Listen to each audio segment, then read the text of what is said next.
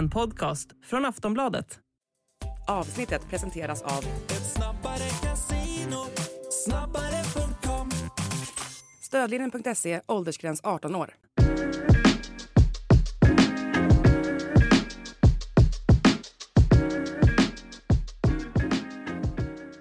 Allsvenska podden är tillbaka efter några veckors uppehåll och ja, det finns en del att bita i här, framförallt gällande silly season och allsvenskan. Det är jag, Daniel Kristoffersson, och Makoto Asahara som ska ta er igenom det här avsnittet. Och ja, men vi börjar väl, innan vi går in på silly season då, så börjar vi väl med förbundskaptens soppan då. Det senaste är ju att det var fotbollskanalen som skrev det att Svenska fotbollsförbundet hade haft ett möte med Gunnar Solskär, en favorit som jag har lanserat tidigare. Det har du gjort här. Du är inte alls lika begeistrad över Gunnar, men det är klart att ja, han tackade ju nej. Det kom väl bara knappt ett dygn efter de hade skrivit om att de hade pratat med han, så kom det ut i Norge att han hade tackat nej, och det är rätt väntat. Jag håller ju honom som en ganska bra tränare. Du som är mer på det här internationella spåret och har mer kunskap än mig gällande internationella fotbollen, tycker du inte alls att Gunnar är speciellt bra, eller? Nej, men sen också så här, med tanke på vart vi har hamnat i den här. Ja, du sa att vi skulle prata silly season idag. Om det är något som är silly så är det ju hela den här, alltså jakten på förbundskapten som har blivit långdragen, den har blivit rörig, och på något sätt fram tills hela det här Olof Mellberg-debaclet så kändes det ändå som att ja, men de har säkert sin process och allting funkar, och de jobbar i det tysta, och de gör, och man hör liksom uppgifter om att ja, men de har kollat med Potter, de har kollat med Högmo, ja, men de är igång. Sen är det ju liksom allt bara har ramlat rakt av, upp och ner på att de inte lyckas lösa Mellberg på det sättet de inte lyckas lösa honom på, så att just nu är det så här bara någon. Ja. Vem ska tacka ja? Alltså, såklart, om Gunnar Solskär tackat ja, absolut. Det hade väl varit piggat upp på så vis. Men vi avslöjade ju tidigt att de hade hört sig för med Graham Potter. Det gjorde de redan när han var aktuell för Lyon där i höstas, i september. Och då menar de på att vissa av oss, som man får höra reaktioner på Twitter, att men hur kan ni kolla med dem? Det är orealistiskt. Men det är liksom tjänstefel att inte kolla med Potter, tycker jag. Tänk om han skulle vara sugen. Tänk om han skulle ta några år i Sverige och Svenska fotbollsförbundet skulle gått miste om det. Det är klart du måste. Såklart de ska kolla med honom. Kolla. Och det är samma sak med Gunnar. Du måste kolla med honom, måste kolla med Jonas Thomasson, även fast de kanske är ganska orealistiska. Så det är klart att man tittar på väldigt många kandidater. Det är ju helt normalt, och liksom olika typer av tränare också. Sen är det är ju bra för oss journalister som har skrivit och avslöjat en del om det här, att det läcker ut liksom, och det gör ju väldigt ofta i den här processen, för att de tar referenser, det är klubbar som måste veta från andra tränare och kontakter och sådär, så att allt läcker ut nu för tiden. Det är ju liksom ingen konstigt med det där. Sen är ju det dåligt med tanke på att den som ska komma nu då vet ju att Potter har tackat nej, Högmo har tackat nej, Thelin har tackat nej, Mellberg har tackat nej, Gunnar har tackat nej, och då blir liksom säkert någon mer som kommer dyka upp förr eller senare. Och då blir det att den som kommer in nu när de ska ta omtag med den här, det blir ju att jag är 6:e, 7:e val, och då kanske det faller bort några kandidater på grund av det här då. Men har du någon som du ser nu som du tycker skulle vara realistisk? Eller realistisk, som du skulle vilja se helt enkelt? Vet att när vi pratade om det här i Sportbladet Daily, tror jag det var, förra veckan, så kändes det som, och liksom känslan är fortfarande, att den som ligger bäst till just nu, som inte skulle förvåna, mer och mer tyder på att det blir Daniel Bäckström. Ja. Alltså för att där har du någon som hade gjort det gratis. Alltså mer eller mindre. Han tog ett uppdrag att bara täcka januari-turnén utan att få något mer förtroende efter det. Med glädje och den stolthet som på något sätt ska kännas av att vara svensk förbundskapten. Varit inne på att det här förbundskaptens yrket i sig har tappat något prestige för tränare. Ja, det har det gjort. Och det får man ju säga att U21-jobbet har gjort också, med tanke på den ruljans det har varit. Poja försvann för att han skulle ta Barnsley. Jens Gustafsson var där en match. Han försvann. Så det är klart att det yrket också har ju blivit framförallt när man har tagit tränare som inte är klar med sin klubbkarriär, som fortfarande har klubbkarriären som sitt primära mål. Ja, men jag har ju hela tiden på något sätt tjatat om att man ska ha någon helt nytt och utanför boxen och så vidare, men uppenbarligen så verkar ju inte alltså attraktionskraften och ekonomin finnas. Ja, José Mourinho blev ledig nu, men det finns ju. Ställ frågan då, kan ni väl åtminstone göra, men ni kommer inte få något svar ens. Men alltså mer och mer känns det som att vem är det som är tillgänglig och kommer tacka ja? Det är Daniel Bäckström, och det har han ju sagt öppet också, att han skulle tacka ja om man får frågan. Ja, kanske Daniel Bäckström då blir utnämnd till förbundskapten. Sen kommer då Tony Gustafsson där som var tilltänkt i augusti då, när han spelar klart OS-kvalet med Australien, för han kommer inte loss innan dess. Problemet är ju att nu vet ju Daniel Bäckström att han bara är ett backup-alternativ också, och alla utifrån kan se att han är ett backup-alternativ. Fast det tar väl han, gör inte det? Jo, det är det jag menar. Vilka annars tar det då? Nej, men jag menar på att Daniel Bäckström och Tony Gustafsson i en liksom kombo. De har ju väl haft ett delat ledarskap. Ja, det ska jag. Delat ledarskap, så finns ju Kim och Tolle. Ja. Alltså om man ska bara leka med tanken. Men annars så vet jag inte. Skulle Jens Gustafsson tacka ja till de förutsättningar som Olof Mellberg tackat nej till? Tveksamt, han har det ganska bra. Men det är väl det också man är lite orolig över. Okej, Olof Mellberg tackar nej. Nu var det ju det på grund av att förbundet inte hörde av sig på över 2 veckor, och sen att han fick ett kontrakt där det var liksom det här prestationsgrejen om att han skulle kunnat bli uppsagd om de missade ett mästerskap, kommande mästerskap. Så det är klart, det handlar inte om ekonomin, men samtidigt då, han är ekonomiskt oberoende också. Och jag menar Jens Gustafsson, det var som någon sa, ja men om Mellberg, om det var ett dåligt kontraktförslag för Mellberg, ja vad tror de här andra tränarna tycker då som inte har de pengarna på banken som Mellberg har? Ja, och framförallt som har mer erfarenhet på tränarkarriären än vad Olof Mellberg har. Ja. Jag sitter och tänker också här, Fredrik Ljungberg, Henke Larsson, vart ligger de i den här processen? Ja, men Jens Gustafsson tror jag de måste nästan kolla med. Håkan Eriksson tror jag också nu liksom, han har haft många av de här. Håkan Eriksson tror jag aldrig hade varit aktuell om det hade varit förra förbundsstyrelsen och förra förbundsgeneralsekreterare och allt sånt där. För de tror jag var helt anti honom. Men nu kommer det ett helt nytt ledarskap, så jag tror att han har gjort det bra med Färöarn också. Är klar med sin klubblagskarriär, har haft nästan alla spelare i U21-landslaget. Kan landslagssvängen. Ja, kan landslagssvängen. Sen, men då måste Norrköpingskoppling, det är ju ett måste också givetvis. Nej, men sen måste han ha någon tung pjäs bredvid sig då. Då kanske det är Tony Gustafsson som har haft meriter med, men de kanske kan kombo där, eller om det är, inte vet jag, men det kanske är Daniel Bäckström då, de två liksom. Så att, jag tror också att men det blir spännande att se vad förbundet gör här, och framförallt tror jag Mellberg har liksom den här mentaliteten och varit ganska tjurig, och det fick de kanske se prov på nu då. Då kanske man liksom man går ifrån den profilen, och då till exempel Henke Larsson kanske försvinner då, som är en liknande profil som Mellberg. Ja, men det just alltså, jag tror ju mer och mer, alltså det är ju jag har inga liksom belägg för eller några källor på det, men just liksom att Bäckström mer och mer känns logiskt utifrån vart de har hamnat. Och det är ju någon som alltså har något ungt. Det är också en helt makalös sensationell karriärresa han har haft från Sylvia och Sirius till landslaget och förbundskaptensposten, om det skulle bli så. Men också någon som vad man känner är också väldigt omtyckt av spelarna han har haft under i princip alla klubbar han har varit i, så att det skulle vara ganska spännande på så vis. Ja, och sen tror jag den som kommer få ruggiga förutsättningar. Jag ser det så här, det är ju kommer vara svårt att misslyckas. Det kommer vara tufft att ta sig till ett mästerskap, givetvis, men titta på spelare. Titta på spelare för spelare i laget liksom. Alexander Isak som öser in mål i Premier League, Dejan Kulusevski, Anthony Elanga, Jens Kajust, Hugo Larsson, Viktor Gyökeres gör ganska mycket mål.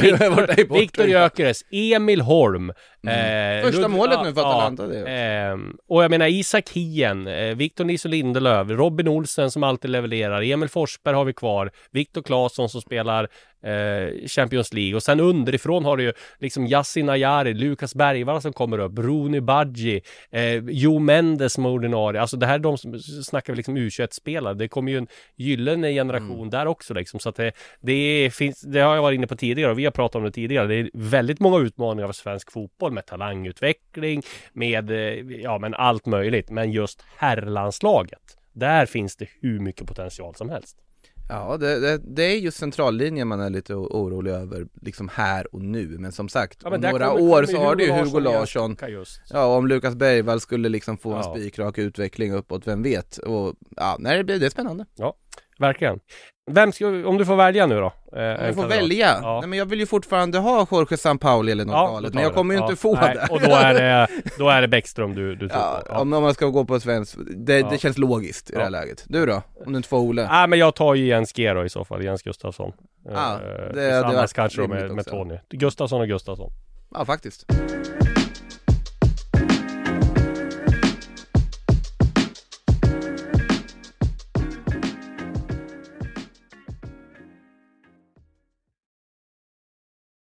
Du, vi ska gå till sillysvepet nu, för här finns det en massa saker att avhandla. Och den stora snackisen där är ju Lukas Bergvall. Där har vi skrivit väldigt mycket om intresset från Barcelona, om andra storklubbar. Det var ju ett väldigt stort intresse för honom redan innan det här. Han gjorde A-landslagsdebut där på Cypern. Det var många klubbar som var där och kollade och scoutade honom. Som jag fattade som droppar in nya klubbar hela tiden där med intresse. Och nu var senast skrevs det om Juventus. Men det är klart att Barcelona ligger i framkant väldigt länge. Nu kom det ju uppgifter om att de inte skulle ha råd att värva, men det var ju från ett citat från Xavi, tränaren, va? Och det menar ju han till A-laget, alltså att spetsa truppen i vinterfönstret där. Alltså Barcelona har inte pengar att värva någonting till januari. Sportchefen Deco gick ut och sa det. Ja, Deco var det. Ja, precis. Men Xavi är väl liksom, de har ju velat ha in en i mittfältare. Nu är inte Bergvall den, de har ju pratat om Aleix Garcia och allt möjligt. Ja. Men det som är intressant är angående Bergvall som rapporteras kring honom och Barcelona är att det är ju de stora spanska medierna som rapporterar om att det här intresset är ju genuint på alla sätt och vis. Mundo Deportivo som skrev där att om det nu skulle vara så att man värvar Bergvall, då har man en tydlig väg för miniallaget. Absolut, han får spela med Barças B-lag i Barça Athletic till att börja med i spanska 3 divisionen, men kommer frekvent träna med A-laget och möjlighet att spela med A-laget. Jo, men det är det jag menar. Många här i Sverige trodde när de uppgifterna kom ut att men Barcelona har inte råd med Bergvall. Men alltså så är det. Barcelona har inte råd med Bergvall. Nej, men det är det jag menar. Affären med Bergvall görs ju upp nu när han fyller 18 2 februari. Sen lämnar ju han i sommar. Och jag menar, då kan man ju liksom, man behöver inte ge pengarna direkt. Då kan man ju ta det i sommar när allt är klart. Jag lider lite med Djurgården att det är typ Barcelona, Inter och Juventus som absolut är jättehäftiga klubbar för Lukas Bergvall, men att vi då förhandlar med de klubbarna med deras ekonomiska lägen nu för Bosse. Inter har 0 kronor att lägga i transfersummor. Barcelona måste typ sälja en del av sin liksom Barca Studios där, den där försäljningen som inte blev av, för att överhuvudtaget ha råd att göra någonting. Så de behöver liksom sälja av en del av klubbens verksamhet för att ha råd att typ köpa Lukas Bergvall. Juventus, de har inte mycket att röra sig med heller. Så det måste vara ganska tuffa förhandlingar på så vis. Och det är ju därför vi ser de här klubbarna titta mot Sverige. För att de har inte råd att konkurrera kanske på samma vis som vissa andra talanger som kanske plockas upp av större klubbar i Premier League och så vidare. Och då blir det ju att de tittar på svenska klubbar mycket mer. Vi har ju sett mycket av det här på senare tid och det är väldigt spännande. Sen om jag var Bergvall, alltså jag fattar, många säger men Eintracht Frankfurt är där också såklart. Ja, ju Newcastle också. Ja, det är många säger men han måste ju gå någonstans så han får speltid och Eintracht är bra, men alltså att gå till Barcelona och som den mittfältsprofil han har, att då bli pinpointad av den klubben, få Xavi som tränare, träna med Frenkie de Jong, Pedri, Gavi, Ilkay Gündogan, alltså förstå hur mycket han kommer kunna lära sig bara på att träna med dem ett halvår. Alltså, och det finns 2 klubbar i världen du inte tackar nej till oavsett läge, och det är Real Madrid och Barcelona. Så att jag förstår om Bergvall verkligen vill dit. Ja, och det är som fattar som att det är hans första prio. Men dilemmat här för Djurgården, det är ju att de kan inte betala mest. Utan det finns ju Frankfurt, Newcastle kan säkert betala mycket mer. Ja, mycket mer. Men grejen är ju att där liksom kommer ju Djurgården ställas inför ett dilemma som jag skrev om i Allsvenska inifrån här i måndags. Det är ju så här. Okej, vi kanske Djurgården har ju ganska bra med pengar. De har väl 200 miljoner eget kapital. Okej, vi kanske kan ta att Barcelona betalar 15 miljoner mindre, 20 miljoner mindre, men att vi då liksom ser att vi gör en stor affär med Barcelona, det kommer ge så mycket goodwill på sikt. Dels när vi ska värva spelare, att man ser att men Djurgården sålde ju faktiskt till Barcelona, de kan göra affärer med de riktigt stora drakarna. Det är en bra att gå dit när man ska värva unga talanger, när man ska värva liksom, slåss med Malmö och alla de att andra. De lyssnar också på vad man talang vill. Exakt, och där man gör så. Och sen så tror jag också att man kommer, oavsett så kommer man ju skriva in en vidareförsäljningsklausul som jag har svårt att se att man inte skulle få mycket pengar för när det gäller Lukas Bergvall. Och då är väl en klubb som Barcelona som kan förädla det är väl ganska bra liksom chans att han kan stiga i värde mer där än kanske någon annan klubb. Och då får man ju ta med det i beräkningen också. Sen ska man ju en grej som ytterligare i den här aspekten med Bergvall, det är att när det kommer till en sån här som Lukas Bergvall så har ju han agenten nu, det är ju Nordic Sky med dem. Och då kommer det ju alltid, när det är en sån här populär, så kommer det alltid massa andra agenter som ska ha mandat från olika klubbar och säger vi kan göra det här, vi kan göra det här, vi kan göra det här. Men Djurgården har väl vara ganska tydlig med att de vill göra liksom ganska en bra och att allt ska gå rätt till liksom. Men jag tror om inte Barcelona får så här dunder ekonomiska problem så tror jag fortfarande de har dunder ekonomiska problem. Jo, men att man kan göra det så att man kan göra det i sommar liksom och göra något lösning. Ja, det är till sommar. Det är oavsett i sommar, det är det som är känsligt. Men det är väldigt spännande och kul i alla fall. Ja, det är fantastiskt och jag menar det är ju en sån hype och man får säga att Djurgården har väl fått valuta för den här Peter Kisvalodi-värvningen från BP när han har tagit väldigt många unga talanger från BP till Djurgården. Så att, det blir spännande att följa Bergvall. Vart hade du helst velat se han då? Är det Barcelona som du... Ja, det skulle jag säga. Jag håller faktiskt utan tvekan. också. Utan tvekan.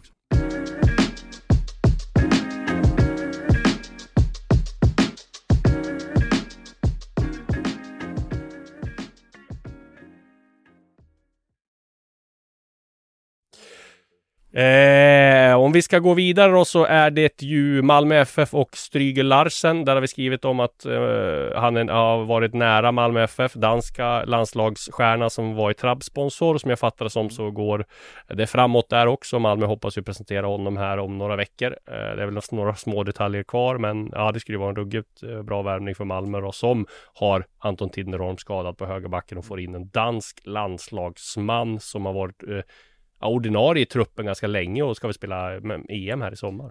Rimmar lite om de ska värva en dansk landslagsman till ytterbackspositionen, börjar tänka på Jonas Knudsen. Ja. Det är lite samma. Men det här är nog ett steg upp. Men sen Malmö är ett ganska lugnt hittills i det här fönstret får man väl ändå säga. Ricardo Friedrich har kommit in men har inte varit så här jättemycket i övrigt. Noah Eile som lämnat ju som ändå för med MLS, men annars har de inte haft jättemycket. Men Stryger Larsen låter väl som att det skulle kunna vara en vettig Malmö-värvning. Och ska ha in en anfallare också som backup som avlastning till Isak Kiese. Ja, ytterligare något offensivt så kan de få in såklart också. Och sen är det ju då Durmas AIK. Där är det ju fortsatt döläge där också. Som jag fattade som så liksom har fått beskedet att Henning Berg kommer satsa på andra mittfältare. Han är liksom fri att söka sig en ny klubb. Det kom uppgifter igår om nu ska vi se här. Sanilurfaspor om jag uttalar rätt och Koachelispor att de skulle vara intresserade av att värma. Pratar vi turkiska andra divisionen då? Ja, och första tror jag. Så att de skulle ha blivit erbjudna honom då, men nu såg jag idag att de stod väldigt långt ifrån varann. Det är uppgifter från Turkiet här, inga som jag har själva. Så vi får se vad som händer där då, att han är ju också i det skedet i karriären att han behöver ju inte göra, alltså han kan ju liksom sitta halvlugnt i båten och liksom få sina pengar i AIK och han behöver liksom inte få desperat efter speltiden, är 34-35.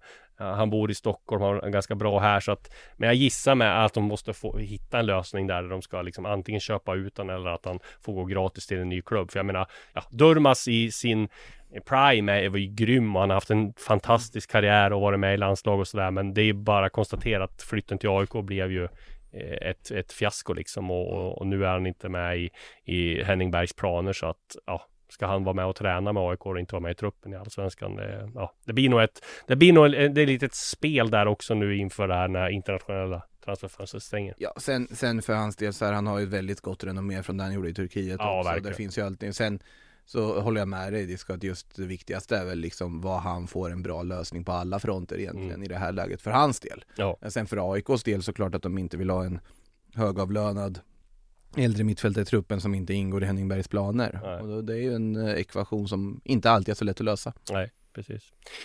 AIK jobbar också på 2 andra spår. Expressen skrev om Oliver Sandén från Toulouse, tidigare Elfsborgsspelare, vänsterback. Jag har också hört hans namn i kulisserna där.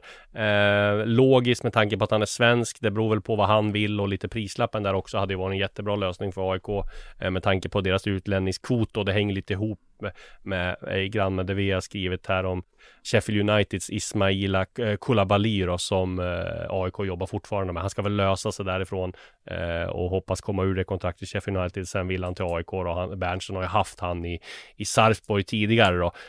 Och skulle han komma in, om man tittar på AIKs trupp nu då, så kommer de bli av med ganska många utländska spelare. Det är liksom Magashi, Sakal Boseidi, Janosevic, Henry Meja och sådana där. Och då har de väl en hyfsad utlänningskvot ändå då.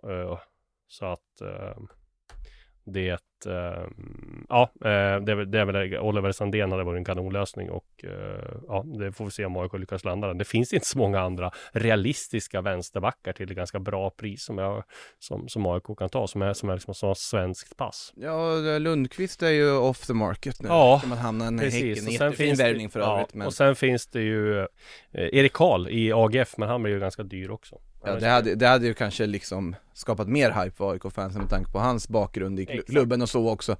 Sandén har ju inte haft det jättelätt i Toulouse, så att där han behöver väl på något sätt en ny start. Det känns det var det jag tänkte också, kanske en utlåning eller logiskt för honom försöka hitta liksom en ny start någonstans, över känslan om att bara titta på statsen i alla fall. Precis. Och men vi ska Henry Meja där också. Han är inte med i Portugal nu, och för där handlar det om arbetstillståndet. Han sitter och väntar på det, så han måste fixa det innan han ansluter då. Ska vi ta lite grann om Elfsborg har sålt Emanuel Boateng till Konyaspor. Där letar man en ersättare. Det har ju varit snack om Oskar Johansson där från IFK Värnamo. Där har de ju konkurrens av Hammarby, som Expressen skrev om här också. Logiskt med tanke på att Kim Hellberg har varit tränare där. Han väljer väl mellan Elfsborg och Bayern där, så får vi se vad det blir. Samma sak där med Viktor Eriksson, Norrköping eller Minnesota United, MLS. Det är väl, både Expressen och Norrköpings tidningar skrev väl om det tidigare här, att Norrköping ligger väldigt bra till där, men att det finns intresse från MLS också, så får vi se vad som händer där. Det blir logiskt också att de ska in en mittback med tanke på att Jesper Tollinsson har återkallats. Precis. Ja, det var ju inte någonting som Norrköping kanske hade räknat med, och även om Tollinsson har varit kvar så hade man ju kunnat argumentera för att de skulle behöva ytterligare en mittback till det där laget. Får vi se vad Andreas Alm kan hitta på där tillsammans med Tonna Martinsson. Så vi går in på dina jaktmarker, tänker jag säga. Men David Moberg Karlsson, Blåvitt eller IFK Norrköping? Vad tror du att han hade passat bäst? Ledande fråga! Nej, men jag tror han hade passat väldigt bra i båda. Han har ju en god historia från båda klubbarna och framgång i båda klubbarna. Sen på något sätt beror ju lite på vad har Jens Asko för tanke med David Moberg Karlsson, man skulle värva honom. Vad skulle Andreas Alm ha för tanke med David Moberg Karlsson? Jag tycker egentligen att han borde återvända till Japan, självklart, för att vi ska se till att behålla så många svenskar som möjligt i den japanska ligan. Så det hade jag sagt. Min spontana tanke är att han passar ju mycket bättre i ett IFK Norrköping som spelar mer offensivt under Andreas Alm än i ett IFK Göteborg under Jens Asko. Sen förstår jag. Göteborg har också värvat Oskar Pettersson dessutom. Och liksom Mucholli har ju varit strålande värvning som han gjorde där från Vejla också, och han spelar på ett lite annat sätt. Sen vet inte jag om Asko kanske vill liksom att det ska vara ett mer spelförande i Göteborg på ett annat sätt den här säsongen. Det är nu vi får se vad han egentligen vill med det här Göteborg. Förra säsongen handlade det om att rädda saker. Sen såklart, han är fostrad i Blåvitt. Det ska inte underskattas i sammanhanget. Hur sugen är David Moberg Karlsson på en vända till i Norrköping? Ett Norrköping som är klart sämre än den Norrköping han lämnade, ska sägas också. Men såklart att utifrån hur Norrköpings trupp ser ut så hade ju David Moberg Karlsson varit en väldigt bra värvning. Ja, verkligen. Jag tycker de behöver både det ena och det andra i dagsläget, så att vi får se vad han väljer, men det är väl någon form av dragkamp där i alla fall som pågår.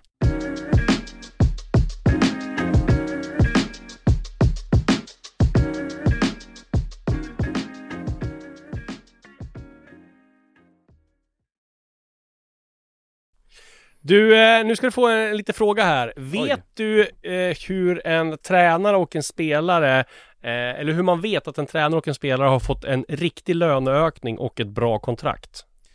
Berätta. Det är när offentliggörandet av den nya kontraktsförlängningen lyder som följer på klubbens officiella hemsida.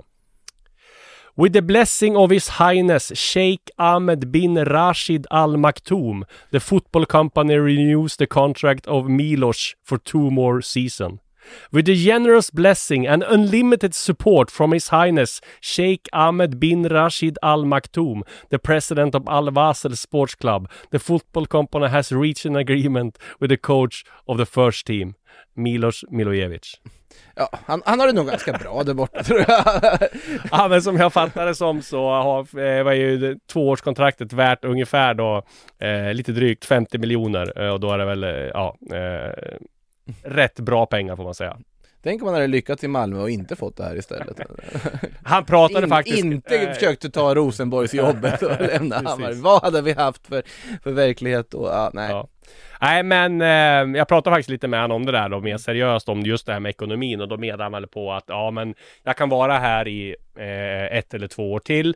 Och så sen behöver jag liksom inte vara bekymrad över ekonomin när jag liksom ska återvända till Skandinavien och europeisk fotboll.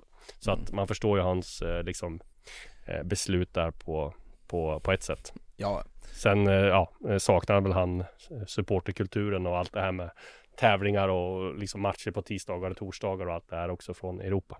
Som jag fattar det. Du, annars så har Häcken gjort en viktig förlängning. Även Hovland har väl varit på gång länge, men nu blir det klart. Viktig pusselbit för dem. Jag tror det kan bli en rysare för Häcken i år. Med tanke på att de har tappat Samuel Gustafsson, de har tappat Per-Mattias Högmo. Och ja, de har tappat en del andra spelare. Vad är status på Makoto Sonko här nu då? På tal om så här yngre talanger. Ja, men där finns det ju intresse då. Men det har också kommit ut uppgifter om att de skulle förlänga sitt kontrakt, som Fotbollskanalen har skrivit om. Ja, jag vet inte om det gör speciellt mycket om man skulle förlänga. Han blir väl inte så mycket dyrare, billigare då. Han har ju en del... Det är ganska liksom stora klubbar där också som... Ja, men det är det ju såklart. Men samtidigt har han inte gjort succé över så lång tid. Så jag vet inte hur... Ja, fast om man jämför rent krasst, titta på liksom Lukas Bergvall och Sonko som öser in mål i ett Häcken som slåss högre upp i tabellen. Bergvall absolut. För övrigt, viktigt att poängtera, jag tycker Bergvall är en fantastisk talang och jag förstår liksom hypen kring honom. Sen så är det ju sällan man ser en passning i en vänskapslandskamp mot Estland veva så många gånger på sociala medier om det som Lukas Bergvall. Otrolig aktion, absolut. Men sen, jag tror att liksom Makoto Sonko ska inte förglömmas i allt det här, för det är en supertalang det också som hade fått väldigt mycket större rubriker om man hade spelat i en Stockholmsklubb, det är jag övertygad om. Ja. Göteborg har också fått en ny assisterande tränare, Sindre Kjellman. Det ska bli spännande att se vad han kan göra, om man kan få lite mer offensiv prägel på Göteborg, som även har nobbat ett bud på Johan Bångsbo. Där var han lite missnöjd över att de hade nobbat det då. Vi får väl se vad han får för roll i Norrköping. Slog igenom ett dunder och brak här. I Göteborg menar ja, Göteborg, förlåt. Slog igenom ett dunder och brak här då, och har väl inte lyckats levt upp till den hypen. Vi får väl se om... När Liverpool har ställt om siktet till Sonko istället. Det var ju snack om Liverpool och 100 miljoner där efter den första liksom, succéperioden för Bångsbo. Kanske inte jätteseriös snack, men likväl. Jag tycker det är en väldigt liksom, alltså råmaterialet är en otroligt spännande försvarsspelare, så att såklart att han har en fin karriär framför sig. Och sen då Hammarby, Mikael Hjelmberg har varit ute över ganska offensivt där gällande Edvin Kurtulus, att de fortsatt hoppas på, men att de förväntar sig att ha samtal med Hellas Verona här inom en snar framtid. Där, som jag har fattat dem, så har ju han transferjournalisten, inte handen, alltså inte Romano, inte Giamaris, utan Nicola Shira heter han där. Nicola Shira. Ja, och han är väl lite svajig, va, eller? Ja, det kan vara lite hit and miss. Ja, han menar på att Hellas att det var nästan klart med lån plus köpoption, men när jag pratade med Bayern så var det inte aktuellt att låna ut honom, utan det är mer att de ska sälja honom. Det är väldigt många svenska backar som har varit klara för Hellas Verona eller Atalanta väldigt många gånger enligt Nicola Shira. Det är en sak som är säker. Ja, exakt.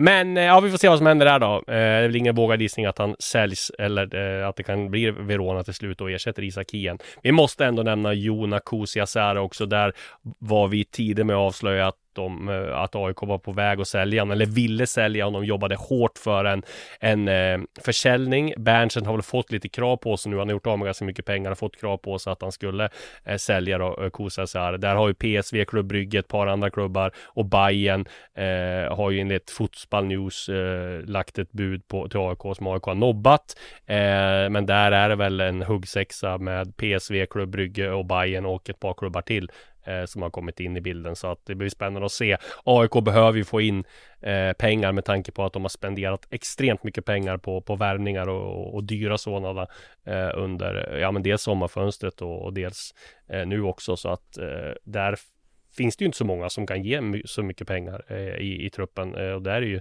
ju Makoto Asahara, och sälja honom då till en köpare som går på potential är ju helt rätt enligt mig.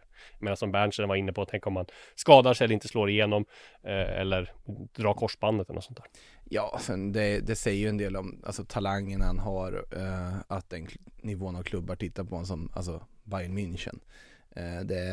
Och Bayern Münchens plan för honom redogjorde ju liksom sportchefen för ganska tydligt där också.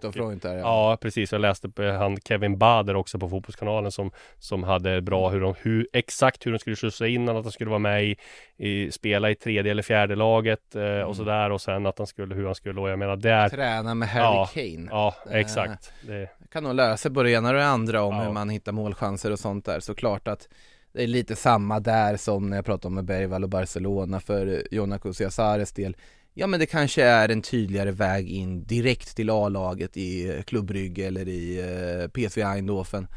Men Bayern München, det är alltså grejen som många glömmer ofta i det här med att gå till en toppklubb i ung ålder och så vidare, är ju att du på något sätt sätter dig själv direkt i en annan hylla. Ja. För att om du har den bakgrunden, säg att Lukas Bergvall inte slår sig in i Barcelonas A-lag fast han går dit då. Ja, då han kommer nog i alla fall att säkra minst en någorlunda habila ligakarriär.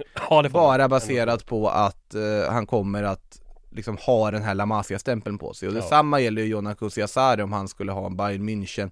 Det här är en anfallstalang som Bayern München har tittat på. Det är många, även om han skulle leverera, så är det många kontrakt efter det han skulle kunna få bara på att ha det här på CV:t. Så att jag förstår om han vill göra den flytten. Sen ska AIK få betalt som de vill också givetvis för att släppa honom. Verkligen. Du, det var ett matigt svillesvep det här. Vi startar med en rivstart här. Första allsvenska podden. Det är en hel del som har hänt sen senast som är värt att lyfta. Vi glömde säkert en del också, men vi kan inte ta allt. Då får vi sitta här till döddagar. Albin Ekdal har ju flyttat hem. Det kanske vi kan nämna, ja. Det tror jag kanske. Det har ju varit på gång ett tag så länge, men nu är det officiellt. Och det var ju riktigt skönt att den nyheten tickade in. Och vad ska vi säga om det? Jo, att det är extremt trångt på Djurgårdens mittfält. Nu när Schiller blir kvar också. Ja, precis. Nej, men Ekdal såklart en fin symbolvärvning. Det var väl dags nu att han skulle komma hem. Löste honom till ett väldigt billigt kontrakt. Inte lika billigt då som Mikael Lustig som avslöjade i en poddserie här att han spelade för 1000 spänn i månaden. Men lyssna på det om ni inte har gjort det. Exakt. Ny poddsatsning. Silly season inifrån spelet bakom övergångarna. Det kommer ett nytt avsnitt här på torsdag. Men Ekdal då, det är klart att han kommer ju bli en väldigt nyttig spelare för Djurgården. Sen kanske han inte har spelat alla matcher med tanke på att det är Tele2 och det är konstgräs och sådär. Han har en del skadehistorik, men det är klart att han kommer bidra med väldigt mycket och men det är ju en superstar som kommer hem till Allsvenska, får man säga. Ja, det är det. Och det är väl skönt att den här följetongen tar slut en gång över alla, så att det har ju varit ryktats länge.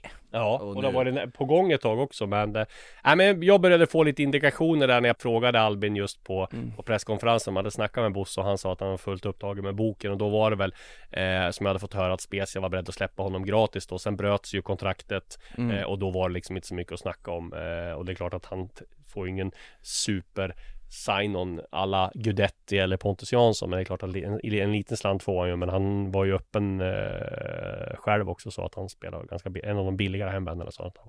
Ja, det är som sagt, det har varit så mycket snack så det var väldigt skönt att det till slut blev av på något sätt. Det hade ju varit en otroligt intressant twist om man hade valt något helt annat i det här läget.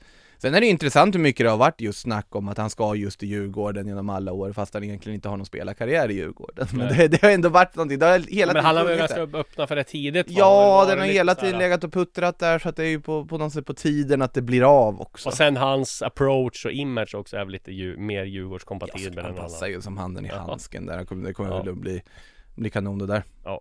Får hoppas att han håller sig skadefri och får spela bara. Verkligen.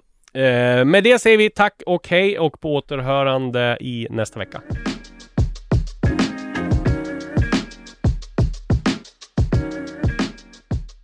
Du har lyssnat på en podcast från Aftonbladet. Ansvarig utgivare är Lena K. Samuelsson.